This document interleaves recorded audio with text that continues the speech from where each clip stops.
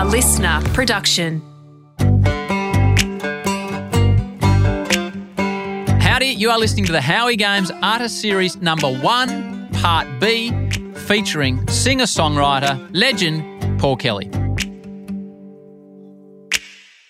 From one to the other, a man who I have the pleasure of working with and entertains me on air, on the cricket, on Fox, and more so in the lunch breaks and ad breaks and breaks when he's not commentating, the great Shane Warne, which is Shane Warne, well known to history, Shane Warne, bowler of mystery, and it's got a real... It's got that sort of Caribbean reggae feel to it, and as soon as it comes, I was like, yep, that's Warner. You just don't quite know what's coming next, I reckon. Shane Warne, well known to history. Shane Warne, bowler of mystery. And that's what the tune describes to me. It's like, oh, where's this going? Which is exactly like Shane is, as you well know. Oh, that's well picked. The tune is actually based on a calypso song. Is it? By Lord Kitchener, who was one of the Caribbean immigrants to England. There was a big influx of people from West Indies into England in the 50s, and there was a very thriving calypso scene. And Lord Kitchener wrote a song called London Is the Place for Me. London is the place for me. London, this lovely city. You can go to France. Again, it wasn't intentional, but it's like I was listening to those records at the time, and it was during, I think, Shane's last... Yeah, it was the last series. It was a series where... Yeah, 2007. When McGrath... Langer. And Shane Warne retired at the same time, yeah. So I wrote it just in his last year of Test cricket, and I was playing these Calypso records. It was like a 3 CD set. I was playing them a lot. And the song goes, London is the place for me. And then so I started walking around the house singing, Shane Warne, bowler of mystery. So... I said, so it's like, I'm writing a Shane Warne song now, am I? So that was fun. He bowled what they call the ball of the century. Mike Gatting looked up, struck as dumb as a post, and walked from the crease like he'd just seen a ghost. Shane Warne's first Ashes delivery. So you couldn't write songs about 2 more different people, could you? No, the juxtaposition between Bradman, a game change over the game of cricket. You had the leg spin, flipper and googly, and on it goes. It's can I ask you about one more cricket song? Aptly titled Behind the Bowler's Arm. And it comes back to your words being the soundtrack of so many Australian people's lives. I would come down from the country and we would go to the Boxing Day Test, and you'd come down on the train and you'd go on Boxing Day and you'd catch up with your friends, and your lyrics to start that song, I can't wait for Christmas time because the day after is Boxing Day. That was always me growing up. It was like, don't worry about Christmas. Christmas means the next day is real Christmas because we're going to the Boxing Day Test and we're taking mum's pork and ham sandwiches. Oh, yeah. And you're catching up with your mates who you might not, as you got a bit older through university, with your mates that you hadn't seen for a year, and you might not even see much of the first session because you'd been asking them what girl they'd been seeing or what trouble they'd been in or how their new job was going. And then you say, and you'll know where to find me 10 rows back at the MCG right behind the bowler's arms. The summer's on its way. And I can't wait for Christmas, because the day after Christmas is Boxing Day. You'll know where to find me, 10 rows back at the MCG, right behind the bowler's arm. Because you'd always have that same spot with your mates, whether it was mid-wicket or long on, depends who it was. You just knew you didn't even have to get in touch with them. you just knew Boxing Day will be in these seats and the boys and girls will be there. I love that song. And that's obviously something you would do as well because the way you've written it. That's it. That's whereabouts in the country did you come from? So I went to high school up in Latrobe Valley. So I was in a little place out of Traralgon and we went to school in Sale. And it was the Red Rattler to take you down on the V-Line train. Yeah. And then when we all came down to uni, it was no contact. It was just, righto, we'll see you at this time outside this gate. Bang, we're on. And it was better than Christmas. It was better than Christmas. Yeah. So who are your Boxing Day crew and what are your memories of that day? And was it better than Christmas for you? We had a long tradition of going to the Boxing Day Test Live. There's always my friend Demos and me, and then the various others would join us depending on who was around or was interested. But the core of it was Demos, usually his daughters, Renee and Rita, and me and some of my family as well. But it was the Demos and me was the one. And we always tried to get there, just a little bit to the right of the sight screen so we could get to see what the bowler was doing. They'll know where to find me, 10 rows back with sunburnt knees, right behind the bowler's arm. As for you, Demos. And, sometimes you'd have to move, when they move the sight screen, you'd have to sort of move your seats. So. Everyone would get up and move with it when Bruce Reid had come on by the left armers. Everyone would have to move. I'd bring the ham sandwiches with mustard, just straight ham. Right, from Christmas lunch. Yeah, Christmas lunch, of course. And Demos, he's Greek. He would bring, these almond biscuits that I think his sister made. And we'd have coffee and stuff like that. So, but then, a few years back, I started to get sick of the crowds at Boxing Day Test. And that's probably just something about getting older. And I even struggle a bit at the football now where the scoreboard is always shouting at you all the time. Yes. So I still go to the Boxing Day Test, but I usually pick day 2 or 3 to go. Right. And now the Boxing Day ritual is go to watch it on TV at my friend Billy Miller's place in Yarraville. And he's another total Test cricket. Billy Miller loves his cricket though, Billy Miller. Yeah, and he's a songwriter too. So we often get together to watch Test cricket, whether it's, in England or Australia or South Africa or India. We'll always try and find a session that we can go and watch it. We can stay at home and watch it. But Boxing Day is in the calendar every year now with me and Billy and his family, and maybe a couple of others join us as well. And it's still, I bring the ham sandwiches and then they've usually got, something cooked for lunch as well. So it's just great. Oh, it's such a magnificent part of Melbourne life, isn't it? Well, so when you're watching now, who, as a man that writes words for a living, when you hear their voice on the cricket, whether it be watching the Sky crew at the moment with England and India playing, or when you're in Australia and it's, the Ashes coming up, who's the voice that resonates with you when you're listening to cricket, be it TV or radio, in a commentary sense? Oh, well, historically it was, I'm probably talking about the old guys again. For TV it was Richie Benaud. Yep. And for radio it was Alan McGilvray, Jim Maxwell. It was great. I think Shane Warne's commentaries are really, insightful. I sometimes think he maybe makes the same point too many times. And Isha. Oh, you love Isha. Oh, now there is a voice. And yes, who doesn't love it? She, you know what? She's the commentary equivalent of Pat Cummins. Who doesn't love Isha, I reckon? Yeah, it's great. Her husband is a singer-songwriter himself. His name is Richard. Oh, right. But he operates as Rich. Yeah, I'll send you when we get done, I'll send you some of his stuff. He's what would I know, but he's a very, very talented musician. Talented musician. Cool. Yeah.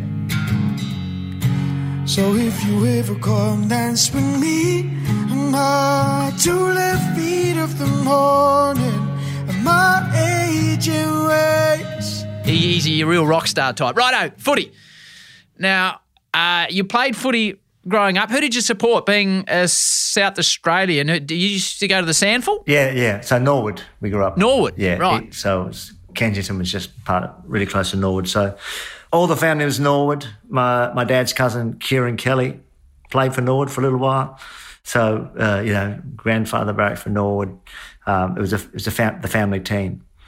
We had what was your trip to the footy? How'd you get there? And was it pack sandwiches again, or was it pies in the outer? What do you as a kid, you go to events like that, and there's things resonate with you, I reckon, that generate your love of the game. Yeah, just walk down the end of our street and catch the bus down the parade. It wasn't that far away. Often go with one or two of my brothers. I remember going with Dad early on, before he died and before he got frail. But so I mainly remember, I can remember very vividly in 1962, and that was going with my dad and maybe a couple of my brothers, and seeing the headline of we called it The Budget, the footy record. It was called The Budget. The Budget in South Australia. Yeah, The Budget. Yep. And it was like the headline was "Whole Town's Talking About Red Legs," because that was Norwood, the Red Legs, and I can still see that headline. But I would have, my first memories of going to the footy would be from then, about 62, and so all through the 60s, I'd go to watch them play as a kid, and that was like probably our worst period ever in the history of the club in terms of making. Oh, they were getting smacked, were they? Yeah, we were one of those really frustrating teams that sort of might beat a team above us, and everyone get excited, then would lose to the team we shouldn't lose to. One of those teams, and we also had. Right. But, had Hayden Bunton coached for a while, and we started being a real handball team. I remember when people talk about Barassi introducing handball in the 1970 grand final, I think Hayden Bunton was before him, because he got us using handball a lot more to sort of get to a position of advantage. Maybe just as they say that you didn't have the cattle. I don't think it didn't. It didn't quite. Didn't have the cattle. It didn't quite work. So didn't have the cattle.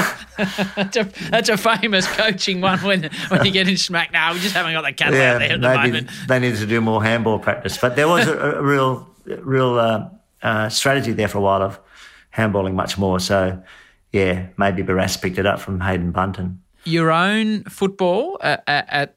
Now, so what position was Paul Kelly when he was at school, and then playing football in general? Where were you? Were you sort of flashy forward, or were you more subtle halfback flanker, or what were you doing? I was a rover. Does anybody remember Rover? Somewhere back in my mind, that was a bloke that used to chase the footy, as opposed to all 18 blokes that do it now. So you're a rover. Who would you of the modern AFL players? Give me some. Paul Kelly is like who that's getting around now? Oh, probably more like Liberatore. So Libra. Not Libra senior or junior? Junior. Okay, righto. I mean, no, I'm not nearly as good as him, but I mean, I wasn't fast. Right. But I was in and under, and I could drift forward. I knew where the goals were. So maybe Libra, except for last week, not a big goal kicker, but. So sometimes Rover resting in the forward pocket. So that was what we used to do. So I knew where the goals were. So it wasn't a long kick or a big kick. It wasn't fast, but I could get my hands in the ball and kick a goal.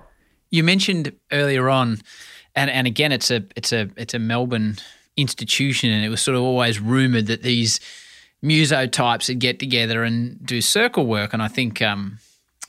The odd AFL player or VFL player at the time would drift down. Is it termed the kick, which is basically you blokes? The kick, yeah. The kick. So how did that become part of your life? It's a funny thing, isn't it? Because you grow sport, you play sport growing up, and then often you drift out of that team, and blokes and girls want to hang on to that team footy club environment, don't they? There's something intangible but special about it. Yeah, that's definitely what it's become. I mean, it started over 25 years ago with just me and a few friends, mainly other guys in bands, kicking the ball around just for fun once a week. And it just sort of rolled along for a while like that. And then, but it became pretty regular. And then my friend Brian Nankervis from from Rockwiz, very keen footballer, another Pies supporter. He heard about it, and then he started coming along. Then he brought a whole lot of other people in, and comedians and it started to grow from there. And I guess 1995 was our first year where we became organised, because Brian is a great organiser. So he said, we've got to have a super kick at the end of the year, so we did a super kick where we all took turns doing, a drop punt. For the longest distance? Yeah, drop punt, torpedo, wrong foot, kick a free choice, and then handball through a target. And then, this complicated scoring system, of course. It sounds pretty detailed, Paul. Oh, yeah. Well, give Brian the credit for that. So we still do that. So that's, we've been going, it's 26 years. We missed Super Kick last year, of course, lockdown. We'll miss it again this year, I'd say. We can't even, so we can't run around and kick. We're doing one-on-ones. We break up. We have call up someone and say, come on, we go for a sneaky one-on-one. So that's what we're doing at the moment. And how are you travelling? How are you travelling with footy in hand these days? Have you still got a sharp pass on you? Yeah, like I said, I can't kick very long, but more like Robert Harvey, like that. He was a player I used to love watching too. Yeah, I still do drop kicks and torpedoes just because. Drop kicks? Because I can. You drop kicks. That is old school. I love it. Yeah, we have a few. There's a few drop kicks because we range from, I guess, we have some kids and children of the guys, but we have I guess mainly 40 to 60. The oldest kicker is 68. Tiger, I think Tiger. And I'm up there. So, and there were, like I said, when it first started, there was a lot of musicians. And we didn't want to be messing our fingers up. So it was always like non-competitive. We're not flying against each other. We just do circle work, that old style. Just run, kick, mark. The more noise you make and the more you run, the more you'll get the ball. And it's still like that. We don't have we have a few different ovals, but we're not official. So sometimes you have to move around and then people come and people go, but it's a constant. But it's like you said, it's involved into this church, I guess, yes. really broad church, and we're great friendships and great support for each other. Some people call it a mental health group, men's mental health group, and it's all of that. It's really when things aren't going well in your life and there's all sorts of problems, you can just go down for an hour and a half and run around and be with your mates. Is it boots or sneakers?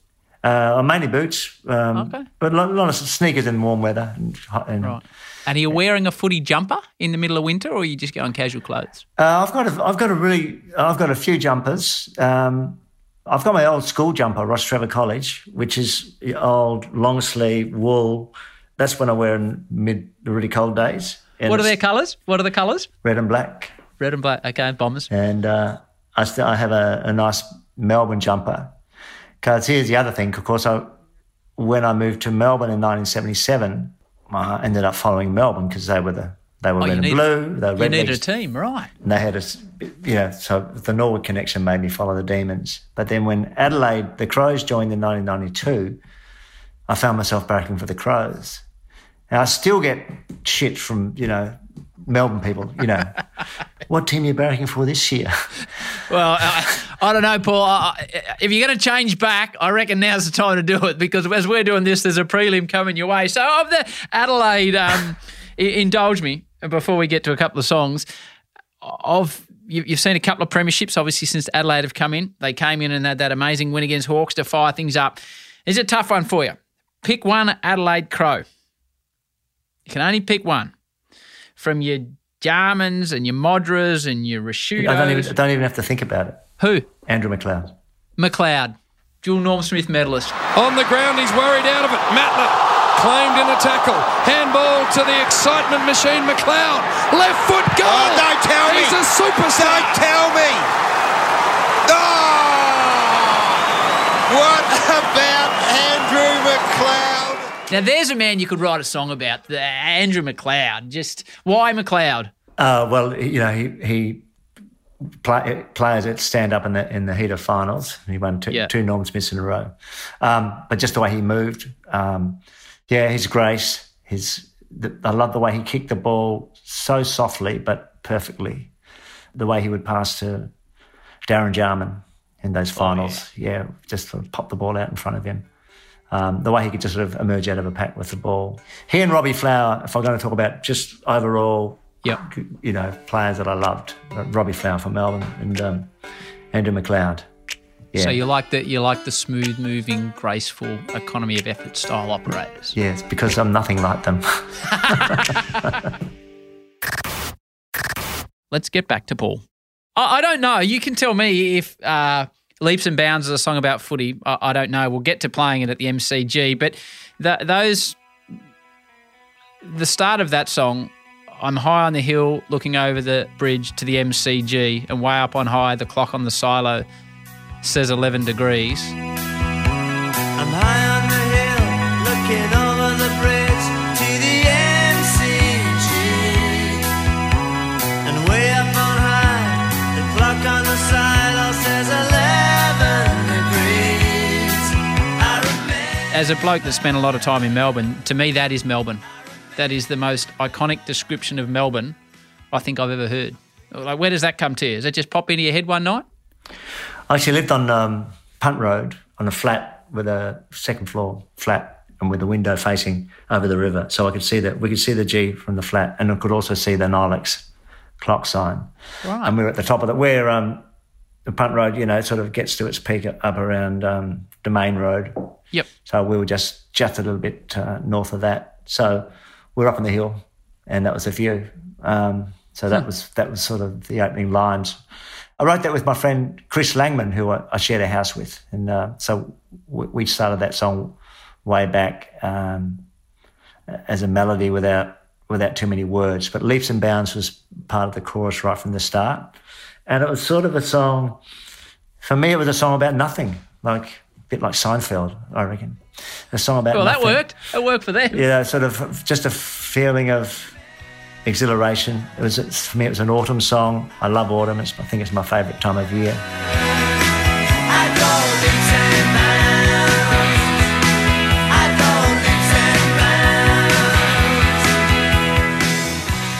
So it's a song about feeling sort of uplifted and happy for no good reason, I guess.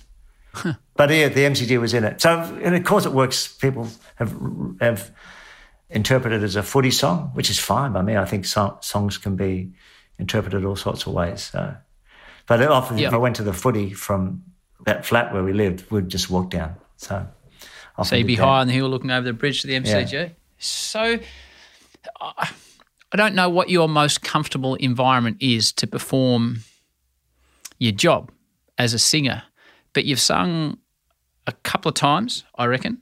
Is 2012 and 2019 at the grand final? Yes, yeah. So what's it like as a pretty low-key character when you walk out there to the MCG and there's 100,000 people and half of them are singing your song? How do you convey your songs, which are really intimate songs to my ear, to 100,000 people at the footy? And do you sit there and think, wow, geez, I'm playing here on grand final day. This is pretty cool. I remember number 23, Andrew McLeod, 97, 98. It's pretty nerve-wracking because when you're only doing... So you get nervous? Oh, yeah, something like that, because there's a whole lot of logistics around it, and you're only generally only doing one song. So it's, when you do a gig and you mess up a song, it's fine because you just have a laugh and play the next song. But if you're just doing one song and it's on live and it's national TV, there's no going back if you mess it up. So Meatloaf style. Yeah, so it is nerve-wracking. So it's probably not my ideal gig, but it's a really interesting and fun thing to do. And to answer the first part of your question about how do your songs work in that setting, it's a matter of all the types of gigs that I do. Some we do in theatres where people sit down. I would do a set list that's quite different to a set list that if I was playing in a pub or a club with people standing and all close together and drinking. And it would be a different set that I might do in an outdoor festival when people are sitting on the grass and it's a bit more of a family thing. And so at the grand final, I play Leaps and Bounds or Dumb Things or something upbeat and immediate and sort of more high impact. So, yeah, it's a song, you pick the song to suit where you're playing. So if you're at the Corner Hotel in Richmond, back in the day where we could go to venues and you just pack in as many as you could, and it's an excited, sweaty, beer-drinking crowd, which is my memories of going to watch you play. What's your go-to if you want to really, and you will have done it thousands of times, so you can answer this better than anyone. What is the song that if you have to go out there and really get the crowd going, of all the songs you've written and performed, what's the one you go to really get the crowd rolling? Oh, there's a few that always get a good, big reaction to Adore or Dumb Things, like I mentioned before. How to Make Gravy Now, that's one that's grown in popularity over the years, and it's a song we sort of play all year round, even though it's a Christmas song. Yeah. Yeah, I guess there's a few. I mean, more recently, we're touring with Vicar and Linda, and Vicar sings Sweet Guy, What Makes a Sweet Guy Turn So Mean, and that that's probably gets the strongest reaction all night, her doing that on the last tour. So, yeah, there's a few we can, there's a few weapons in the I like that they're weapons. Strings in the bow. What is it? Tools in the toolkit. Strings to the bow. Can I ask you about one more song? I don't know whether artists love to be best known for one song, or I've heard Colin Hayes say that he's had enough playing Down Under and people request it, and he sometimes says, I'm not going to play it just to stick it up the audience. But To Her Door, I guess a lot of people, when they say your name, that's the first song that would come up. What does that song mean to you? Well, it's like a song that works. I guess what I was saying before about tools in the toolkit. It's a bit like, and you take different tools to different work sites. So, but I mean that's always in it. That's always in the toolkit. And it's, to me, it's like How to Make Gravy. That song that works. It's fun to play. It's an open-ended song. I sometimes introduce it as a song that ends at the beginning. So I don't get sick of playing that one. I always like it with the band. It sort of kicks up a gear when the band comes in. And it was an important song to me when it was really starting to find, I guess, my own voice in what I did.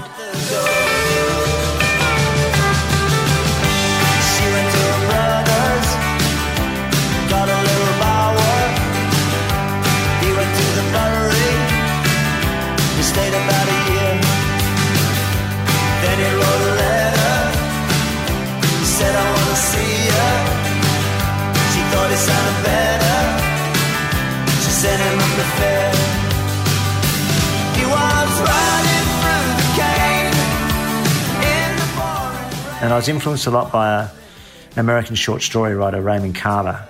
He wrote these short stories that were quite spare, minimal, and they often ended slightly unresolved, or they often ended and you thought there's something further to come, or there was a lot of things around the edges to his stories. So you got a lot of information with few words, and also a sense of other possibilities or mysteries about to happen. And so that was a really, really, for me, that was sort of what songs are trying to do as well. So short stories, to me, had a lot of similarities to songs. You had to sort of get the information across in a short period of time. And I remember with To Adore, that was the first time, well, one of the early times I thought, that's kind of what I want to do with songs. Suggest that, lives, you don't know what's going to happen at the end. Will they get back together and stick together, the couple, or will it fall apart again? So that is an important song for me, that one. It's like we talk about the soundtracks of a lot of Australians growing up, and I think that's a massive one. A couple of quick ones for you. You've been bloody great with your time.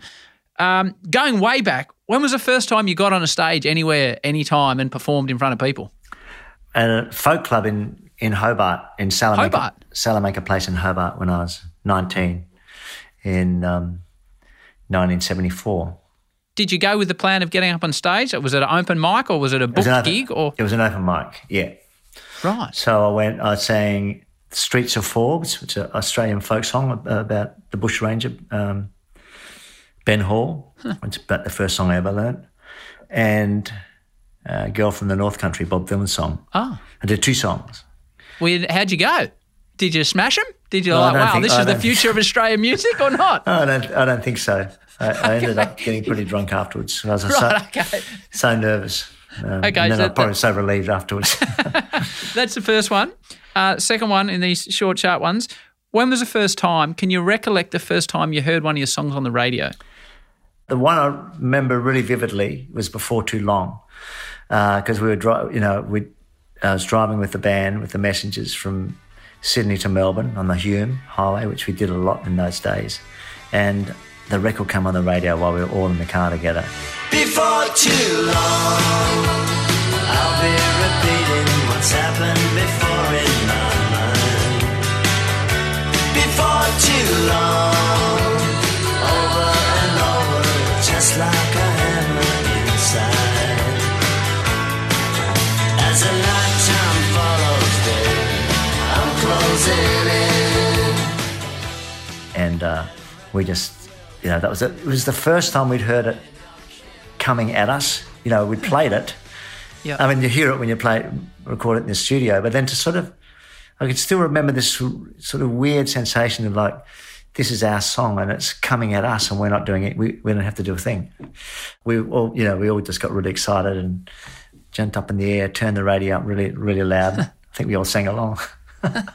And the third one of these shorter ones for you, what is it like when you are on stage and everything is in sync, Paul, between the musicians and the audience, and you're singing and people are singing back your lyrics to you that you've written over how many years, and you have the audience in the palm of your hand? What is that feeling like as a artist?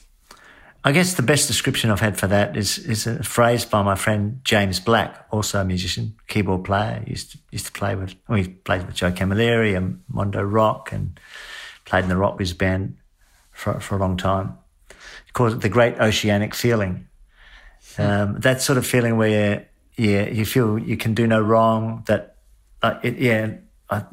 most important part of what you said before, that feeling in sync with the band, where everything just, it sounds, that's all the nuances are happening, and you're not thinking about what you're doing. It's all the practice and the muscle memory and everything is paid off, and you're just inside the songs, and the songs are singing you in a way. A lot of my songs are character-based. They're written from a point of view of a character or someone in a particular situation. So it's when you lose yourself in the song and you're not there anymore. It's just the song, and you can feel when you can feel the song sort of hitting on the audience or landing on the audience. You can feel them picking up every little thing that's going on.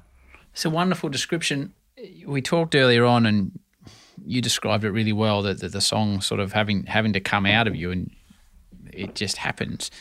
As a general rule of the 250, 300 songs you've written, how many are in your catalogue, the writing process itself, does it just flow out of you and she's done in 20 minutes, or can it be a 6-month wrestle to get the words on the paper? I'm sure there's a bit of both as you go. I don't know. But as a general rule, how long does it take you to write a song? And is it an easy process, or is it wake you up in the middle of the night going, Christ, I can't get this right?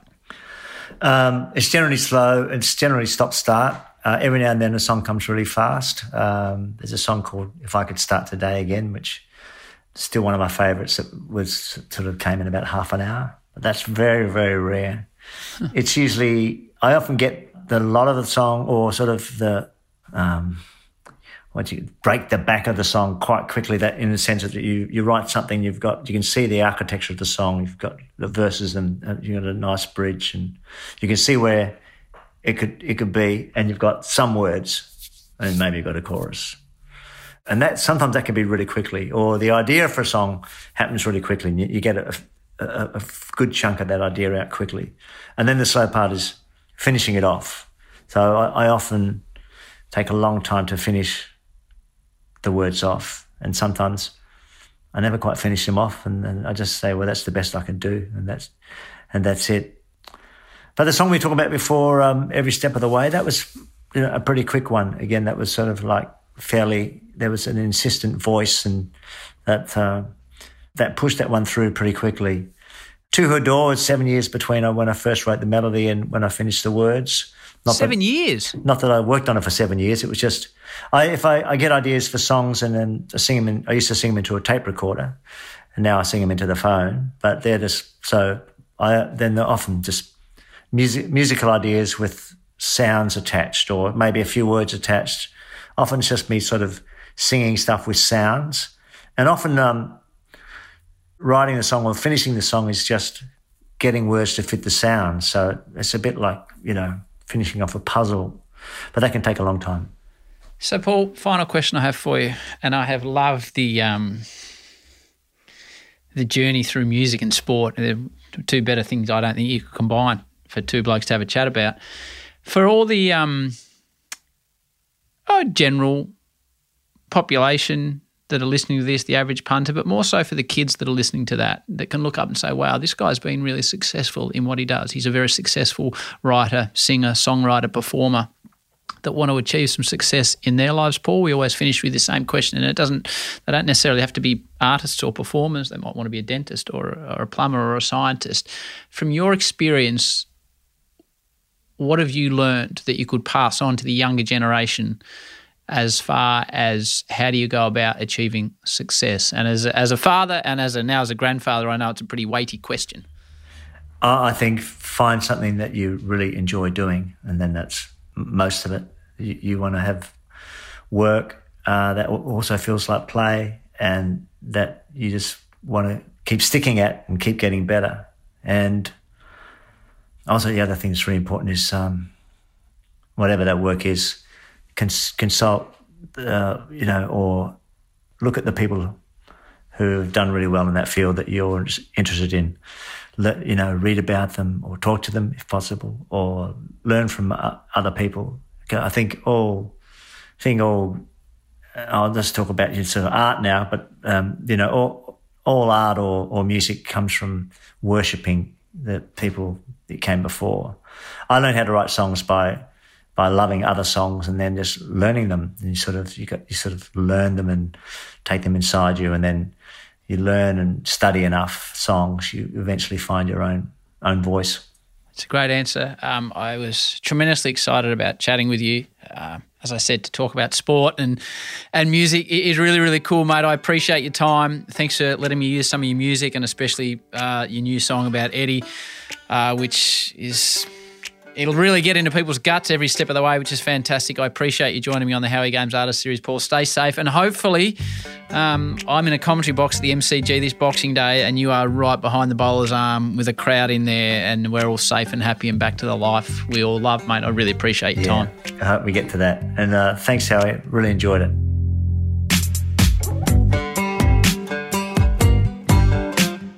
Paul Kelly, wow. What a privilege to listen to how it all happens in Paul's creative world and go back over songs that have played a part in my life and hopefully yours. You can right now download Paul's new song, Every Step of the Way, on your favourite streaming service right now. So hit it up.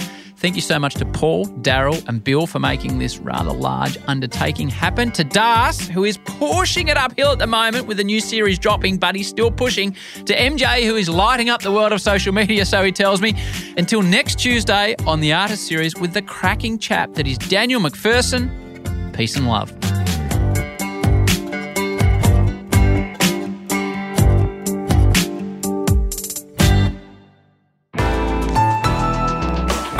Listener.